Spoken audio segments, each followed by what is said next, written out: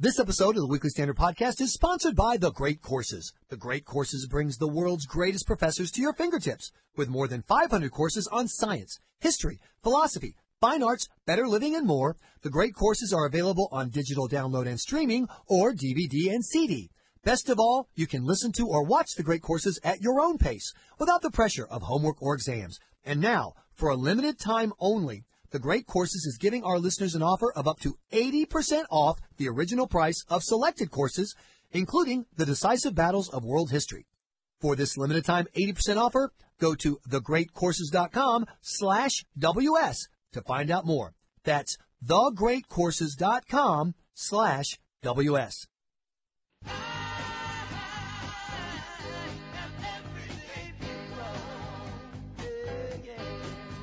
We came out of the White House not only dead broke, but in debt. Some experts estimate that she could be raking in nearly $250,000 per speech. We struggled to, piece together the resources for mortgages for houses. The Clintons' assets were worth about $5.2 million to $25.5 million. We had to pay off all our debts, which was, you had to make double the money because of, obviously, taxes. As Secretary of State, Ms. Clinton earned a salary of $186,600 a year.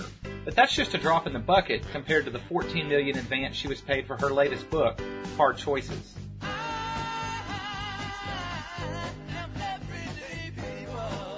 Welcome to the Weekly Standard Podcast. I'm your host, Michael Graham. With us on the Weekly Standard is Bill Kristol. And Bill, we've lost track of the minivan carrying America's next president careening somewhere through the Midwest. I think they're at a Stuckey's getting a pecan log, but I'm not sure. You can't make it up, right? I mean, it's so much like one of those, for me, it's like one of those made-for-TV movies. I want to say maybe from the 80s. I think it's on like the Lifetime channel sometimes. The grandma goes off is driven off in a van to see America. She has wacky encounters with, quote, ordinary, what does she call them? Everyday Americans. Everyday Americans, every day. The rascally husband is back home doing God knows what, and it would be a very, it wouldn't be a very amusing movie. It would be a mildly amusing movie, I suppose. One might watch late at night if there's nothing else on. But no, this is. See, for me, maybe it's because I have younger kids, but I just keep seeing Fozzie Bear and Kermit, moving right along. Hey, there's a fork in the road, or maybe the Partridge Family traveling around. There's a song that we're singing. So maybe she'll stop and sing a few songs as she goes. That would be great. We just had an editorial meeting here, and so we were discussing the phrase "everyday American," right? Which is sort of interesting when you think about it, and fun, and weird in a way. I mean, I don't think it's not that common a phrase, or hasn't been so recently. They must have focus grouped it and decided it plays better than ordinary Americans. You can't say normal Americans anymore because that's might seem to cast aspersions. Heteronormative, absolutely. Yeah, exactly. And all that. So everyday Americans. I mean, there's everyday. I'm trying to think when the adjective everyday in my youth was used for kind of like everyday clothes as opposed to like Sunday best, right? An everyday player in baseball is like not a pitcher or a pinch hitter, but everyday Americans. I like the idea of Hillary trying to find these everyday Americans. It has a little bit of the Marie Antoinette going out on tour to see how the peasants are doing, don't you think? Absolutely, and I also thought it was interesting. First of all, on my radio show, we played a montage of some of Hillary's great fiscal and economic triumphs with the song underneath it by Sly and the Family Stone, I Love Everyday People. Yeah, that seems to be where the phrase comes from. I mean, exactly. Tell from a little Googling, yeah. But it was interesting. Some of our activists used the hashtag during the announcement yesterday with the Everyday People comment. The hashtag they use is We Are Hillary. And I think you can see that at least at this moment in this campaign, we'll see 100 different versions of the Hillary 100.0. That by having other people speak for her, it's clear that she's really hoping that the we will be the key word as opposed to the Hillary, to try to get the focus off of who she is and simply focus it on, look, what do you want? What do you need me to be? I'll be it for you. Please ignore the fact that you've known me for 25 years now, and now you know exactly who I am. Yeah, I mean, I'm not sure it's foolish on their part. We can all make fun of it and should, but given the hand they've got to play, I mean, she is a huge celebrity, and this is a weird combination, and Americans sometimes like this, I suppose, of let's acknowledge she's the celebrity. The Secret Service is driving her in a van, it's kind of crazy to mingle with the common folk. But then, so she's a celeb, but she also is showing an interest in people, and isn't that what we like our celebrities to do? Isn't the movie stars do this all the time, Right. And so the kind of so maybe it's not crazy. I don't know. At the end of the day, one hopes the American voter does, care enough about actual issues and policy and character to ask, what would you do in terms of policy, and why are you really qualified for this job, and what about these other things you've done in the past? But they hope they can slide all over. It is fantastic. It's for someone who's allegedly a substantive candidate, is there ever been a less substantive launch to a campaign, But the disturbing math is that she may not need to do it. And that's what I wonder, how much this conversation, my listeners are having a blast, on my Twitter feed, whatever, mocking the whole "We Are Hillary" thing, and all these quotes from her history that we all know by heart. I ain't no ways tired. All you can do is say that, and people know exactly what you're talking about. But those voters, I think, are 100% already pro or anti-Clinton voters. I think that this election is more than any election in a while is going to come down to people who have a lot of vague preconceived notions, and someone's going to either have to clarify for them, or they're just going to wander in going, well, the last time I had a Clinton, it was okay. Why not have another one?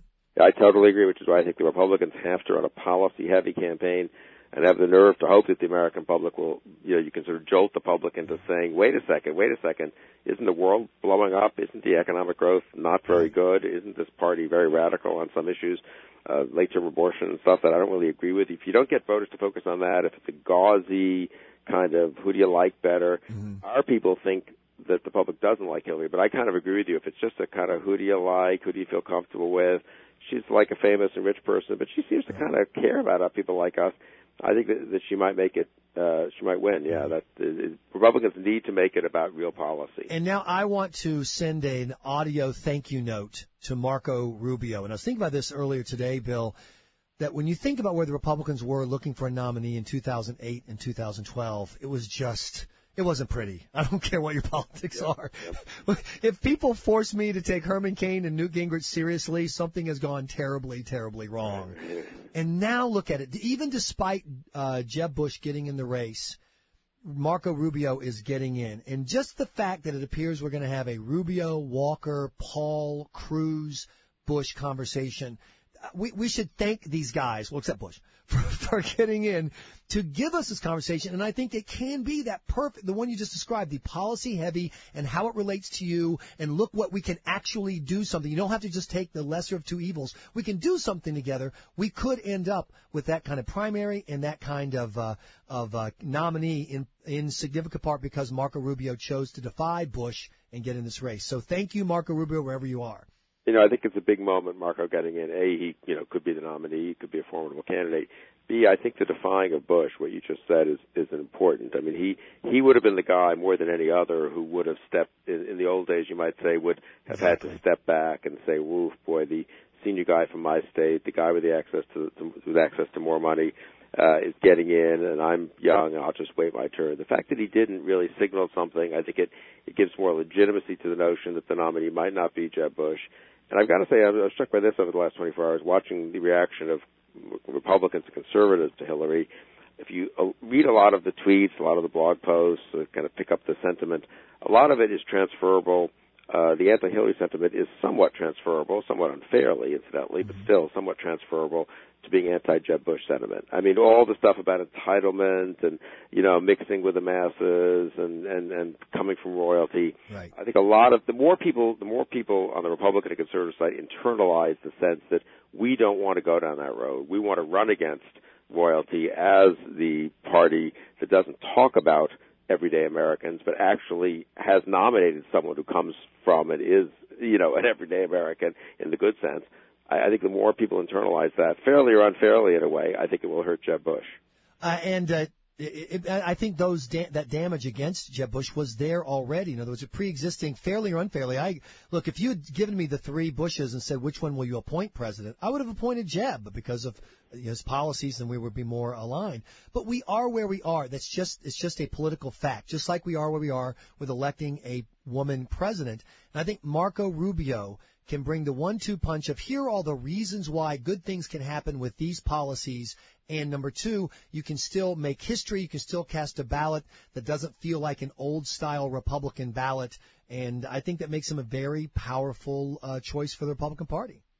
And we'll see. I mean, Steve Hayes is down there. I talked to him this morning, and he'll cover Marco's launch tonight, write a big piece for us this week, get some time with Rubio to interview him, and we'll push him on some of the policies. But I think Rubio's promising. Obviously, Walker, Cruz, there are plenty of others, too, Jindal, who and I'm with you, though. I think the more I think about Hillary having this kind of coronation, if she does, and the Republicans having a debate stage with Jindal, Rubio, Cruz, Walker, et cetera, Paul, and Jeb, and for that matter, Carly Fiorina and Ben Carson, and a few others in addition, I feel okay about the Republicans up there. I think that's a good image to present, having a serious debate about a bunch of issues, a bunch of impressive, interesting people, diverse people, as opposed to Hillary sort of swatting away a few tiny, trivial challengers. If that's the way it is, I still think there would be a market for someone other than Hillary, even among the Democrats. So I'm losing. No, I got to say, I'm losing confidence in that. I mean, maybe that party's become so. The old joke was Republicans fall in line, Democrats fall in love.